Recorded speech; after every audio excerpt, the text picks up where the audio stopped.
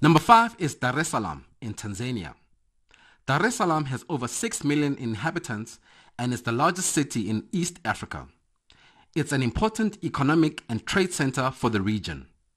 New settlements are growing, mainly along the business districts. From 2000 to 2018, the population grew by 166%. Tanzania is famous for Kilimanjaro, the largest mountain in Africa obviously, and the national park Serengeti.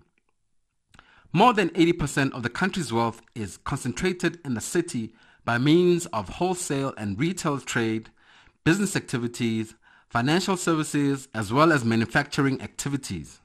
The Dar es Salaam property market is booming, and this boom is partly driven by growth in agriculture and manufacturing, especially since the discovery of oil and gas.